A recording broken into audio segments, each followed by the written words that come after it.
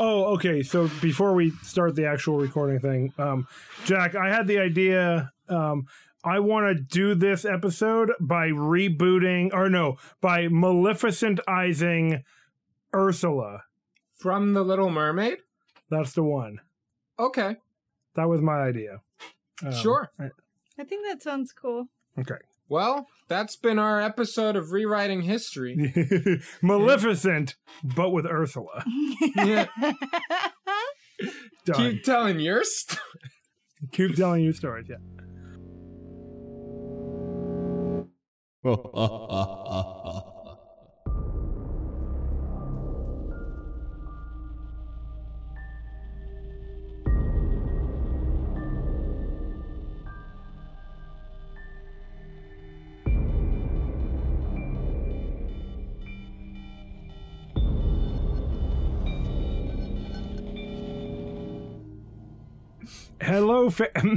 Hello, fantasy and horror fans, and welcome to Scares and Satire, Swords and Satire's annual Halloween spooktacular event, I guess, is what we call it. Month-long event. A month of scary, spooky stories in the forms of movies, and also this podcast. Anyways, I'm your dungeon manager, Jamie Mokel. I'm Chelsea Hollowell. A unicorn! Not in that way. Not in the way you're thinking of unicorn. The mythological creature. The unicorn. Yeah. Right. A woman who will have a three-way with you. The mythological creature. That's not the way. No, the horse that likes virgins. Yeah. Except that, I'm not so picky. Yay! I've got a rainbow mane and tail, though. You gotta go that way. That's the good style. It's a good look. Yeah. And I'm Jack Olander, your local neighborhood Aswang. Fuck, that's fucking scary, dude. If you call me an asswang, I swear to God. There will be a visitation by the local Aswang if you call them an asswang, that's for sure. That's the first way to get killed. Rule number 1 of Aswangs, don't eat your neighbors. But if I hear that asswang joke one more time, oh boy. You're dead. You're dead. Are we in danger? We just made a joke about it. No, we're making a joke about people who say it. Okay. Yeah, exactly. Well, guys, it's that time of the month.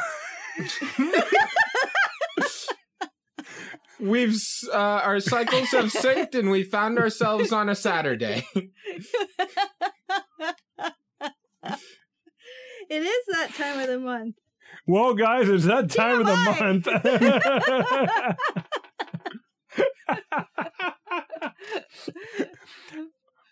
Well, guys, it's one of those weeks. What type of week is it? Keep going. It's one of those weeks where instead of a regular movie episode, this week we're going to be rewriting history based on the movie we talked about last week. And that movie was Maleficent. Wow. It's about a fairy queen who loses her ability to love and finds it again in about 90 minutes. Right. It's also a retelling of the iconic Disney film. I always say Snow White, but I know it's Sleeping Beauty. But my brain always tells me that it's Snow White. Yeah, it's Sleeping Beauty. 15 years, 90 minutes, tomato. I mean, for basically an eternal fairy, like, Right.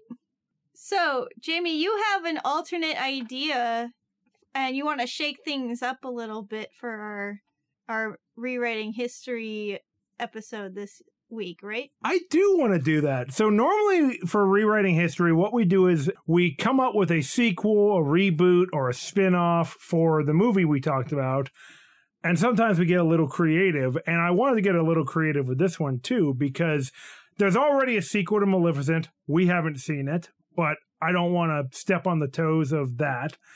But what I do want to do is I want to give the Maleficent treatment to another quote-unquote evil Disney character who I think needs redemption.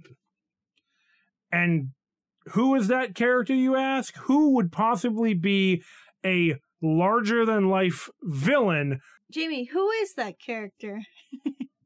Should I ask also? Sure. Which character is it? The character that I want to give the Maleficent treatment to is, drum roll please, Ursula. That's right, that Ursula from The Little Mermaid. You said it right. What? I said what right? All of it. Why wasn't I going to say it right? Well, I just figured you were going to say the wrong original movie, like you keep saying for all of these things. Ursula, the iconic villain from Aladdin. You know, I really hate that Ursula. She's always trying to kill those Dalmatians to turn them into a jacket.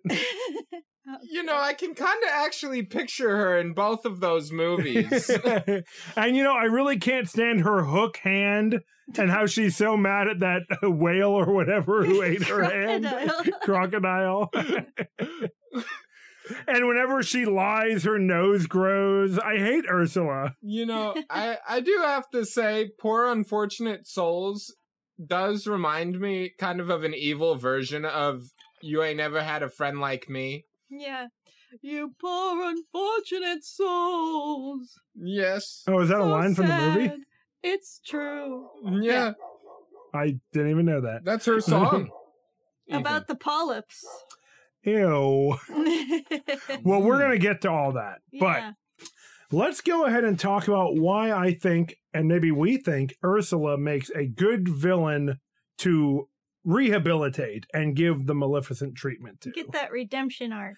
Yeah. So for those of you who maybe haven't seen Maleficent or just haven't seen it in a while, it takes the classic story of Maleficent from Sleeping Beauty and kind of turns it on its head by framing Maleficent as more of a sympathetic character who's been wronged, who lashes out, but then seeks redemption for her actions and ends up gaining the love of Aurora, the titular Sleeping Beauty from the classic film. Yes.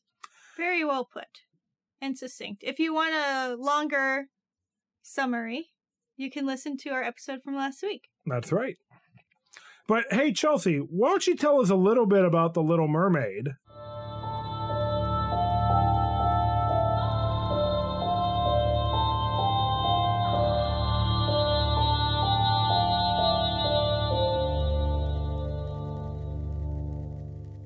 A little bit about The Little Mermaid before.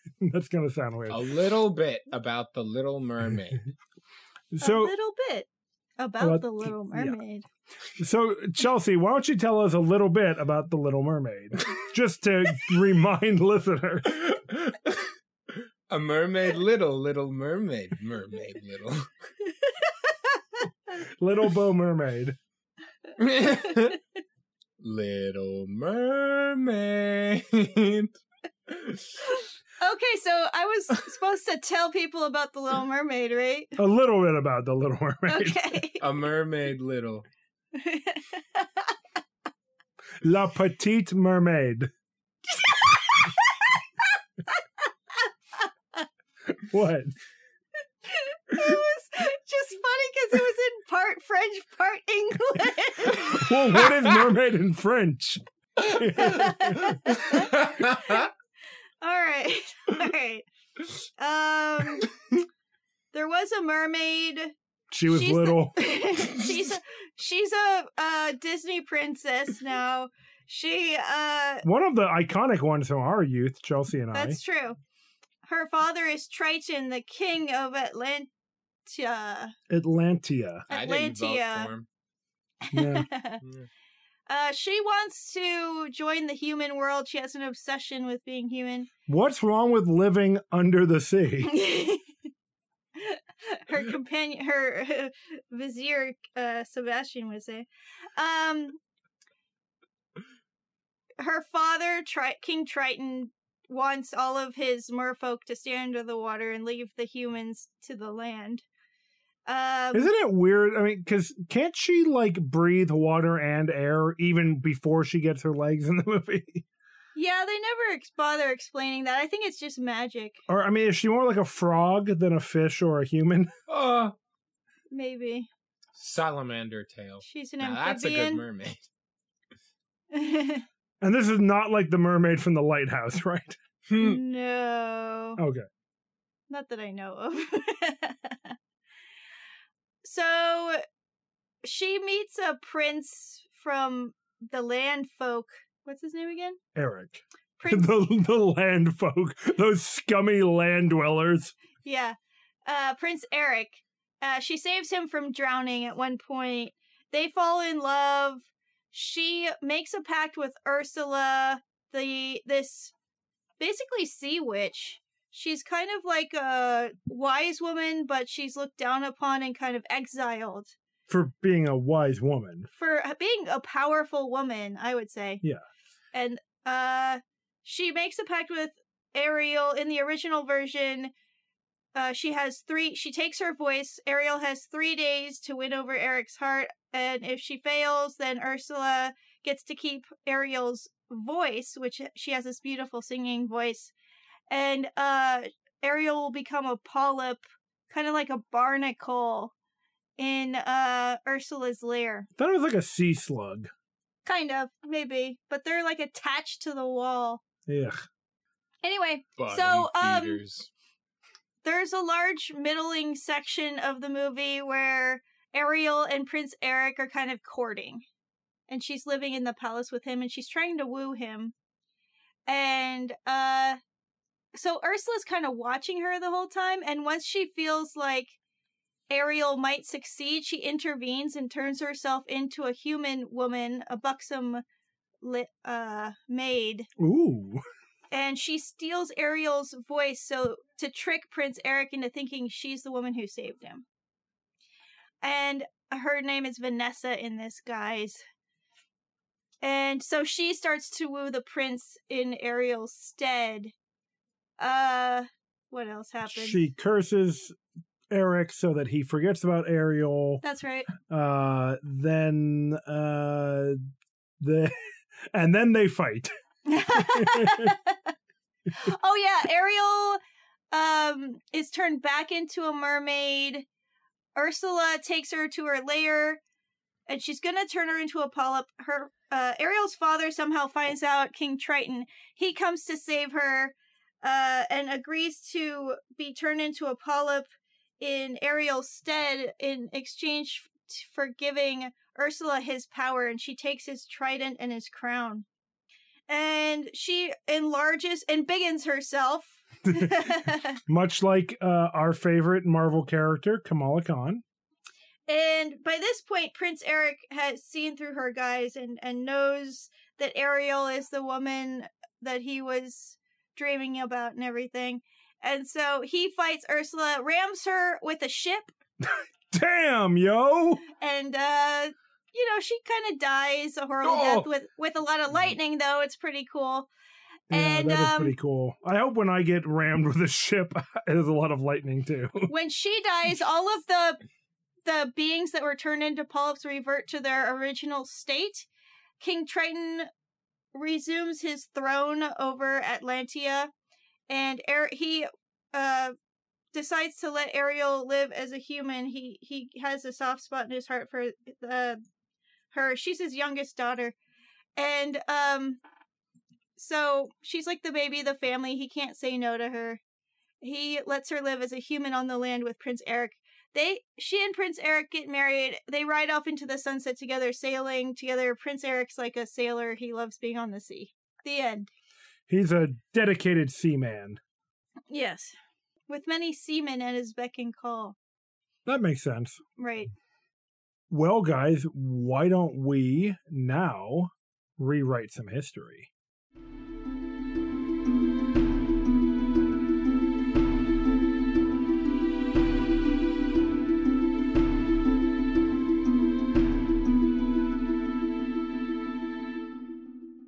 So, this alleged Little Mermaid story sure sounds like it's coming from the perspective of King Triton, doesn't it? And the patriarchy. Yeah. Boo. Boo, I say. Come on. I think what you were going to say before, Jamie, is before I so rudely interrupted you about needing some key takeaways about the movie, you were going to talk about... I was just going to skip any of that context bullcrap. It seemed like you were starting to talk about Ursula's qualities and like we could define some of her qualities and then reimagine this movie. Well, I also wanted to point out what I thought was an important point, that Ursula has, I think, really developed a lot of cultural cachet and I think a sympathetic fan base towards her. And I think, I know there's a lot of reasons for that because she's a fascinating villain, but I think one of the things that makes her interesting is maybe what was intended to be a dig, I don't know, by the original creators, where Ursula has a lot of qualities associated with like drag performance. Yeah. And I think that I don't know, like my guess is that was probably supposed to be some kind of like negative quality by the intention of the creators. I don't know for a fact, that's just a guess, but I think that in a way Ursula has become this iconic villain in part because of that. I think you're right. She has this grand style about her in terms of her clothing, her makeup and hair, and her mannerisms. And in the way she sings, she's a performer. Yeah. And like, do a lot of the classic Disney villains sing? Or is that a newer trend where the villains get a song? These days, I don't think, at least in the newest movies, I don't think the villains actually do get songs. I think it's more like in the middle era, the villains got songs. Right. Okay, so that was like the Little Mermaid. Does Scar have a song? I don't remember. Scar has a song. I mean, it's mostly the hyenas who are singing it, but he chimes in. Cruella de Vil has a song about her. Yeah. If she doesn't scare you, nobody will. No evil thing will. Mm-hmm. So I think that is, possibly one of the reasons why Ursula has developed this dedicated fan base. Obviously, appearances in Kingdom Hearts have been important for, audiences that are familiar with those games. There's that new Disney board game, Villainous, that's really popular, where you actually play as villains, kind of conniving and scheming to be the best villain. You're just making me imagine. I was having like a side conversation in my head. Sorry. You should have those out loud so the audience can hear. You said Cruella de Vil, and I was just imagining her as a sociopath and like trying to explain to her, just in like empathetic terms, like why you can't skin puppies for their pelts and like why most humans would frown upon that. Yeah, just wear this leather jacket instead.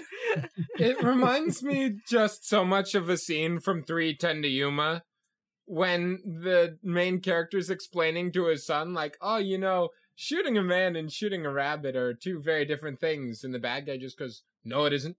Not in my opinion. It's the same. That's Cruella de Vil. Yeah. Yeah, fair. Yeah, I mean, I just think of Mr. Burns and like the See My Vest song from The Simpsons. Oh, God. Made of real gorilla's chest. Oh, dude. Oh, man. But that's enough of me derailing the conversation. No, I think that was great. But yeah, we've got Ursula. She's this witch. I mean, that's like what they call her in the movie. What I would love is for this role to be played by a person who performs in a drag queen. Yeah, like an authentic drag drag performer. Absolutely. Exactly. I don't have anybody in mind, but I mean, I know that like there's a lot of popular drag performers these days, thanks to like RuPaul's Drag Race and other, media like that has, again, like become more popular in these years since the release of The Little Mermaid and everything. I would like to kind of update the coding and stay true to it, but also give somebody who is a drag performer a voice and a starring role in the movie. Oh, I think that'd be awesome. Yeah. Yeah, that could be really cool. Also, I would want it to be a slightly larger person as well, because Ursula is pretty round. Yeah, she's big and beautiful. Yeah, she's big and beautiful. So, I kind of liked that representation. And if we're going to make her more of an anti-hero character, I'd like to see that characteristic stay there. Yeah, I wouldn't want them to change the external qualities of the character. I would want to really stick to the embodiment of that character. So we're talking about the aesthetics of the character and like how they will be embodied. Yeah. Obviously, with a movie like this, it's going to have a lot of CGI. So that's just going to be part of the having real actors in an underwater scenario. Yeah. We're not going to James Cameron people and almost drown them or anything. No. Funny Definitely you mention not. that. James Cameron is doing that with Avatar 2 also. A bunch of it is going to be shot underwater. Of course it is. Of course it is. But I think Ursula is a perfect character for this sort of redemption movie as well. Because when Ariel is first speaking to her, it's just like you said, Jamie. She's kind of confessing, I used to not be that great. In fact, people called me, a witch, right? Right. That's what she says. She's like, but I've had a change of heart. I've changed, right? She says, I want to help people. The depressed and the weak, right? Stuff like that. Yeah. So in our retelling, she means that genuinely. Like, I feel like in the original movie, she was saying that as a way to manipulate Ariel and get her to trust her. Oh, yeah, 100%. That is the way that line is delivered in the original. I would love for her to actually mean that. Yeah, so let's start at the beginning, though. Let's just kind of frame just the broad strokes scene so that we have something, that we have this build up. Okay. Mirroring parts of Maleficent, because I think that storytelling is important, where, like, at the beginning of Maleficent, we go back to her time as a child. I think in this case, we're not going to go back that far with Ursula, Right. but I want to go to her being exiled from Atlantia. I love that. And I want to have, similarly, where she is going to have a reason to despise King Triton, but and maybe she'll lash out in some way, but it will be a redeemable way. I have an idea. Hear me out. So, it's a kingdom, right? Yes. So there could be lesser princes, principalities, people of the noble class who have their own lands and holdings within the kingdom.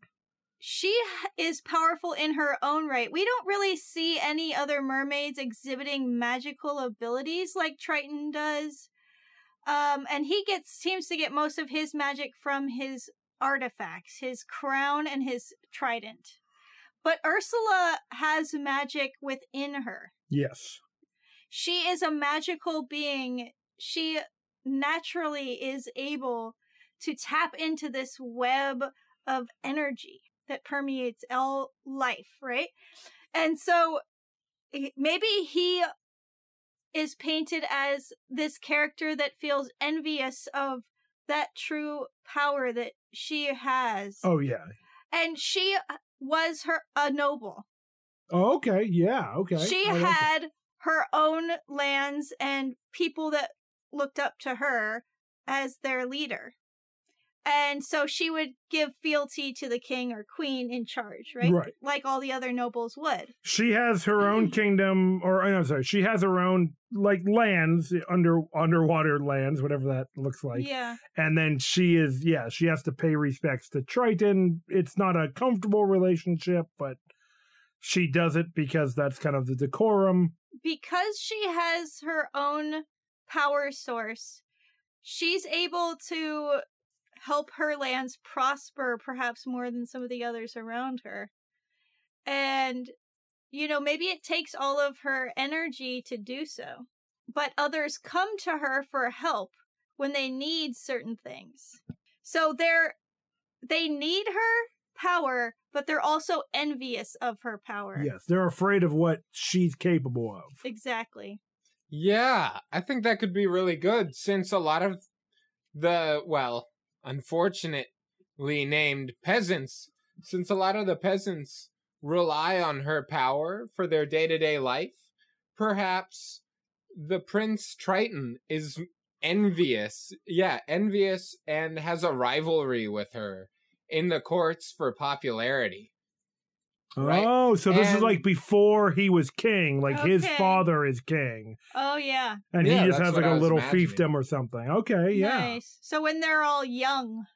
Yeah. So like I want to say like young adults. Right, exactly. Yeah, I was imagining there's some unrest with Triton's king, with his father.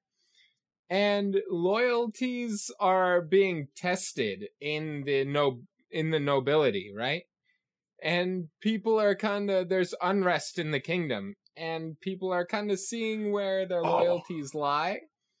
And people are talking about how Triton is going to be the next king and are wondering, if they're willing to stick with that idea and thinking about alternatives, which is very frowned upon, right? Treacherous. But Ursula is this magically powerful, very popular other noble figure, right? And Triton could see her as a threat to his future as becoming the king. I want to do a little addendum to your idea, or just Sure. a little editing, because it goes back to what I wanted to do with this movie, which was have Triton kind of be a huge dick, Yeah. because Triton's kind of a huge dick already in the story. So I'm thinking Triton is actually planning some kind of coup against his father. Nice. Ursula is actually the one who uncovers it and is going to tell Triton's father, the old Poseidon. king, Poseidon, what he's doing. But Triton has actually concocted it to make it look like Ursula is the villain. Nice. And then she's exiled unjustly by Triton. And that's going to build up by this. Poseidon. She's betrayed by Triton. She's betrayed by Triton, but you just said he tampered with the evidence and blackmailed her Ursula. or betrayed her, so it looks like she was the one who was plotting against King Poseidon, his Right, father. exactly. So he would probably get King Poseidon to exile her, and then Triton would be free to just poison his father or do whatever he was going to do to grab her power once Exactly. she's gone. So yeah, so then we jump to the later story when Ariel's around, and she's always heard stories about this wicked sea witch or whatever. Right. That's why she doesn't trust her when she first meets her. Because again, we're framing this through Ursula's perspective, but we're going to see a little bit of Ariel's perspective. We're going to see a little bit of Triton's perspective. But Ursula is the main actor in this. You know what I would love is if King Triton is actually suppressing the magical abilities of certain people within his realm Ooh, interesting. with a magical artifact he has. Like maybe Yeah, a I'm into it. certain like magical conch. he Oh, has good or one, Something yeah. like that. And Or like a barnacle. when Ursula's realm, once she's been exiled, is outside of the kingdom of Atlantia. And So, I want to have her have like she's bringing in all these like quote unquote gross sea sea creatures that are just like other exiles. people that are exiles that they weren't proper and beautiful enough quote unquote They're to be part of outcasts. Triton's kingdom. Yeah, I like and this. these unfortunate souls that she's taking in, she actually is helping them and creating her own community. She's kind of building her own kingdom again, almost kind of like in Princess Mononoke with Lady Eboshi. Yes, Irontown, yeah. Yeah, Oh, I something love it. like that. that's so cool. And when Ariel finds her there and actually starts talking to her and realizes she's not this villain like it's been made out to be, maybe Ursula sees that Ariel actually has a little bit of magical abilities herself. Ooh. And she starts to train her. I think that would be super cool.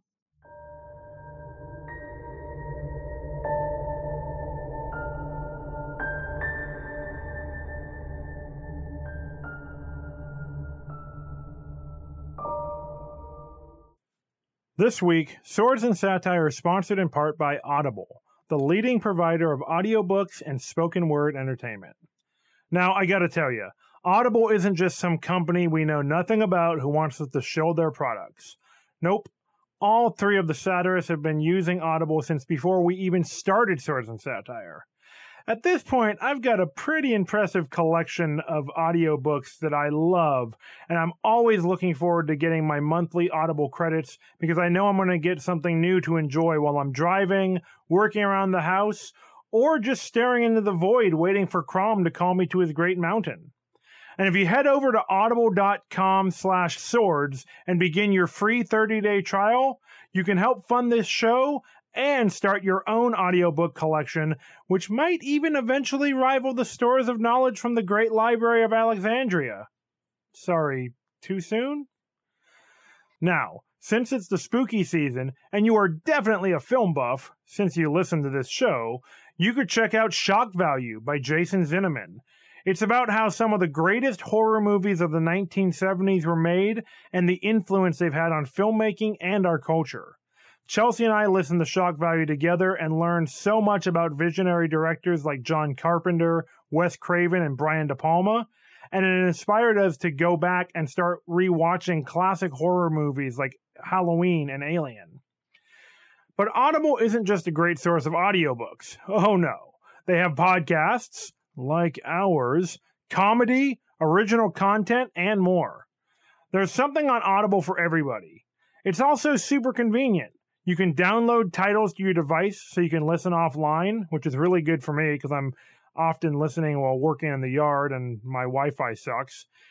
And you can also listen across multiple devices without losing your place, which is also helpful for me because I have a bunch of different places I listen to Audible from. Are you convinced yet? I know you are. So head over to audibletrial.com/swords right now to start your free 30-day trial, get a credit for a free audiobook of your choice that you get to keep even if you cancel your membership, not that you're going to want to. You'll also get an exclusive wellness guide and an email reminder before your trial ends. And after that, it's just $14.95 a month, and you get a credit for an audiobook every month. When you sign up for your free trial, you also help us keep the torches lit at Castle Satire. So once again, that's audibletrial.com/swords. And now, back to the episode.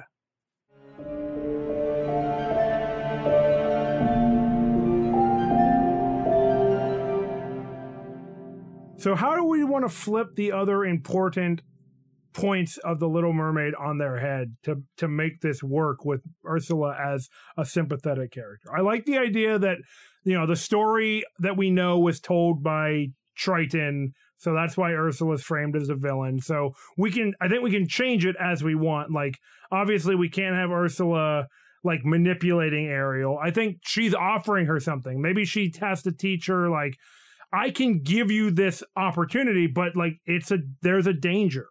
You're going to have to lose your voice. It's just the way magic works. I can give you this ability, but, you know, all you need to do is find true love. And like we know from Maleficent that true love is an actual existent quantity in this universe. I think it could be interesting if, you know, Ariel is a Disney princess. She sings, of course. Maybe her magic happens through her songs. Oh, Nice. I love Singing that. is how the magic happens.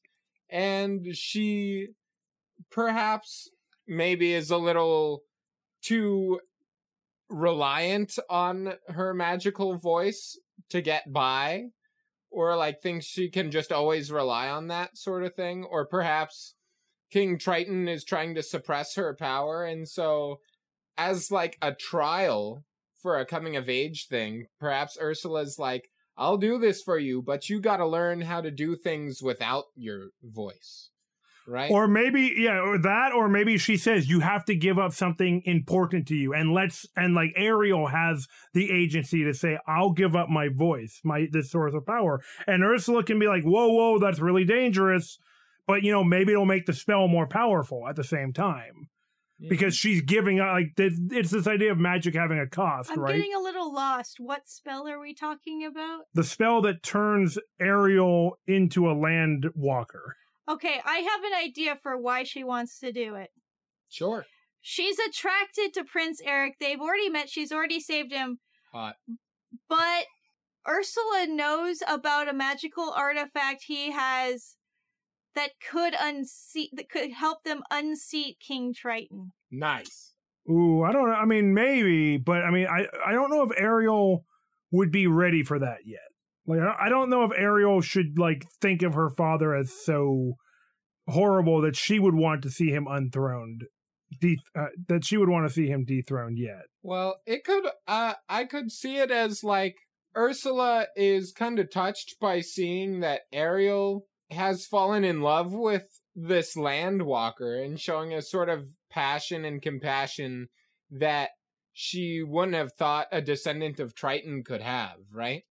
She kind of re-examines her personal biases and is like, oh, Ariel isn't her dad. She just wants to go fall in love. I'll help her out. But, and we gotta make sure that there's a rift between Ariel and King Triton. Well, he can destroy her collection of land objects just like in the original. Okay. Who's its and what's its? But I think that she should also find out a smaller betrayal before that, where she starts to question it. Okay. Is she could find out he's been sending spies out to follow her, and he confronts her about befriending Ursula and forbids her to see her again. Okay. Nice. And that just is going to push her farther to want to hang out with Ursula. And then when she doesn't stop, like you're saying, that's when he retaliates and destroys her safe haven with all of her objects, like you were saying. Yeah. Okay, nice. He destroys her safe haven. So in this one, she meets Ursula a little bit sooner. Right. Right. Okay, so how would that work into what you were saying, Jack? Yeah, so she goes to Ursula asking for help. You know, she wants to get away. She wants to go on land and meet this hot guy, right? Yeah. That she likes. She wants to get away. She wants to walk away. Exactly. With Eric. And Ursula is like, wow, she and her dad, or she really is not like her father. She wants to get away from him, and she's doing it for potential love as well, right? Yeah. And maybe it's like you said, where there's something Eric has that she wants, right? That can help her overthrow Triton. But yeah, she doesn't have to be totally selfless. I mean, that would be... I like to imagine that she has that ulterior motive, and she doesn't tell Ariel about it. That's right? fair. Like, she's being compassionate, but I think it would be kind of good for her to have this scheme as well. Yeah, because she has to have some flaws. She is an anti-hero. Yeah, exactly. She's and it is petty. Like, it is a form of revenge that she's looking for. Yeah. But it's also very justified because Triton had her exiled. Mm-hmm. I like that. I like this idea that the reason they're having to do this spell so quickly and Ariel's willing to give up her voice is she's being pursued and she's by Triton's spies. She needs to get out of the water immediately, or it's going to be... And so that can be Sebastian, can be the spy. Yeah. The spy master. Hell yeah.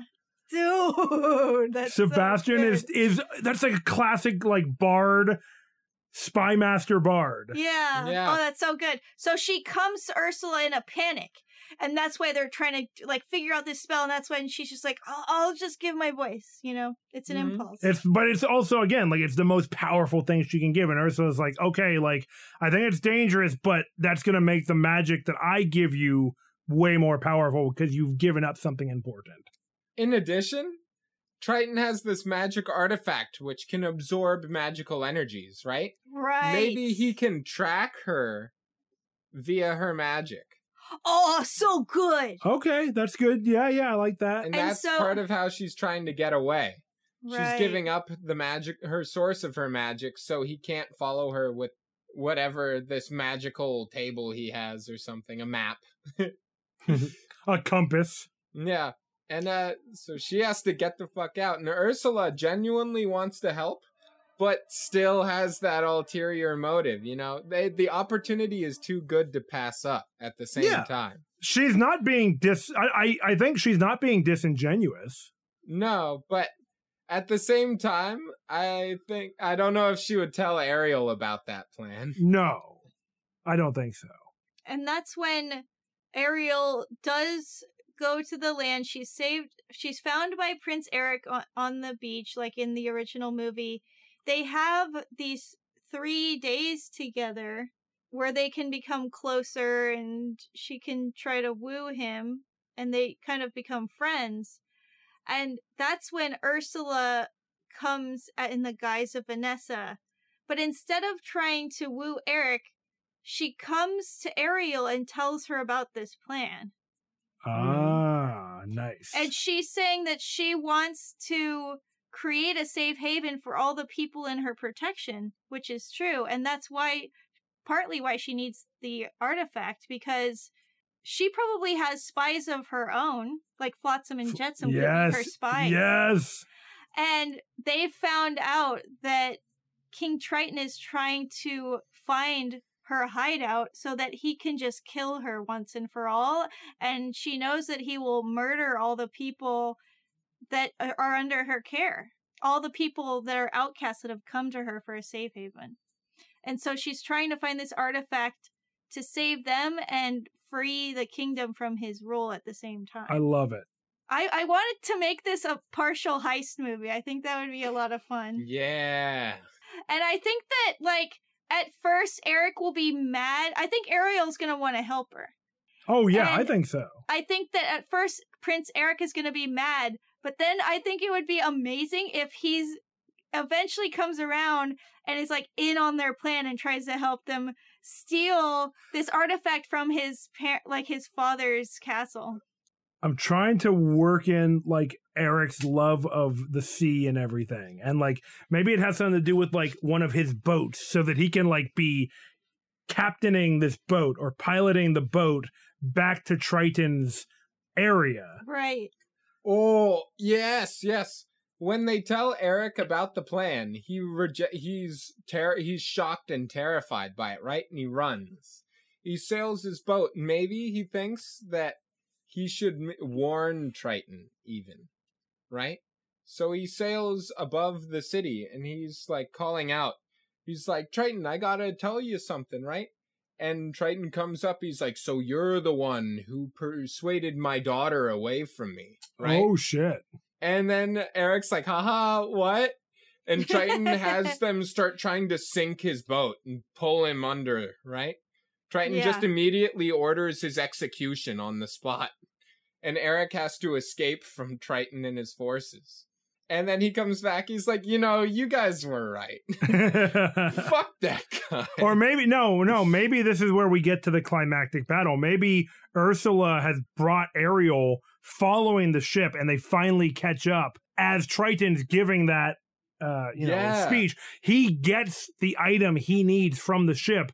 And that's where because I wanted to flip the ending, the ending where Ursula's like doing all the evil magic. I want that to be Triton. And they're fighting Triton at the end. So and they're Triton's uniting. Been embiggened. Yeah. Sure, yeah. Yeah. I mean, whatever. Yeah, I mean, he can grow huge, sure. Big Triton. He's already like Triple H shaped. Yeah. Yep. He's like a bodybuilder merman. But maybe his merman's tail can warp into a fist. I think he just gets real big and he's got like the fucking trident of lightning. I don't want to overlook Jack's joke of his merman's tail becoming a fist. Just a big beefy arm that punches. Just punches the ship. Just like punching it to pieces. And it can only really uppercut because it's the fishtail, right? Right. It can only uppercut. He has like a scepter and a trident in his two normal arms, and then his lower arm is just uppercutting boats.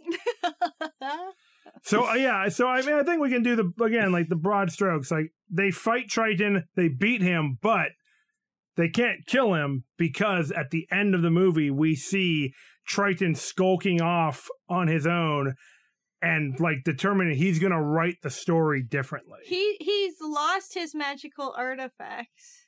But maybe he can go to the land and like go, quote, tell his story to humans. Right. And Ursula and Ariel are like, well, we're done. Like, we can just head back and it's not a big deal. And, you know, Eric can hang out with us. But Triton goes to human lands in human form because he's got some of his magic left. I want them to turn Eric into a merman and him to live under the sea with them. Oh, that's so good. He loves the sea. That's so perfect. I think it works. I love that. Yeah.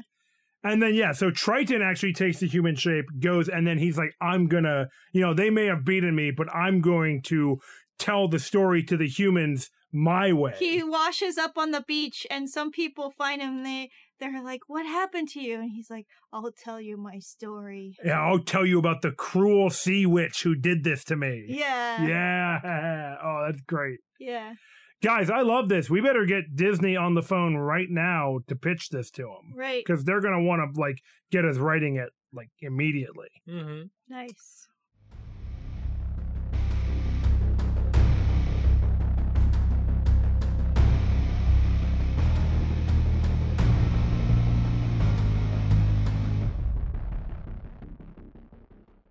All right, guys. Well, I mean, we better get a title for this and then the tagline. But I think the title is kind of already written, right? Because we're doing this as a kind of a spiritual successor to Maleficent. This movie should be called Ursula. Probably. Yeah. Ursula and the Maleficent Mermaid. But we do need a tagline to really draw in the audience. And it's got to be something like, you only know one side of the story, or something like that. Right. Or you've heard the king's version, now hear the queen's. Nice. That's pretty good. Oh man, that works on so many levels too. Yeah, you're right. I kind of love it. That's awesome.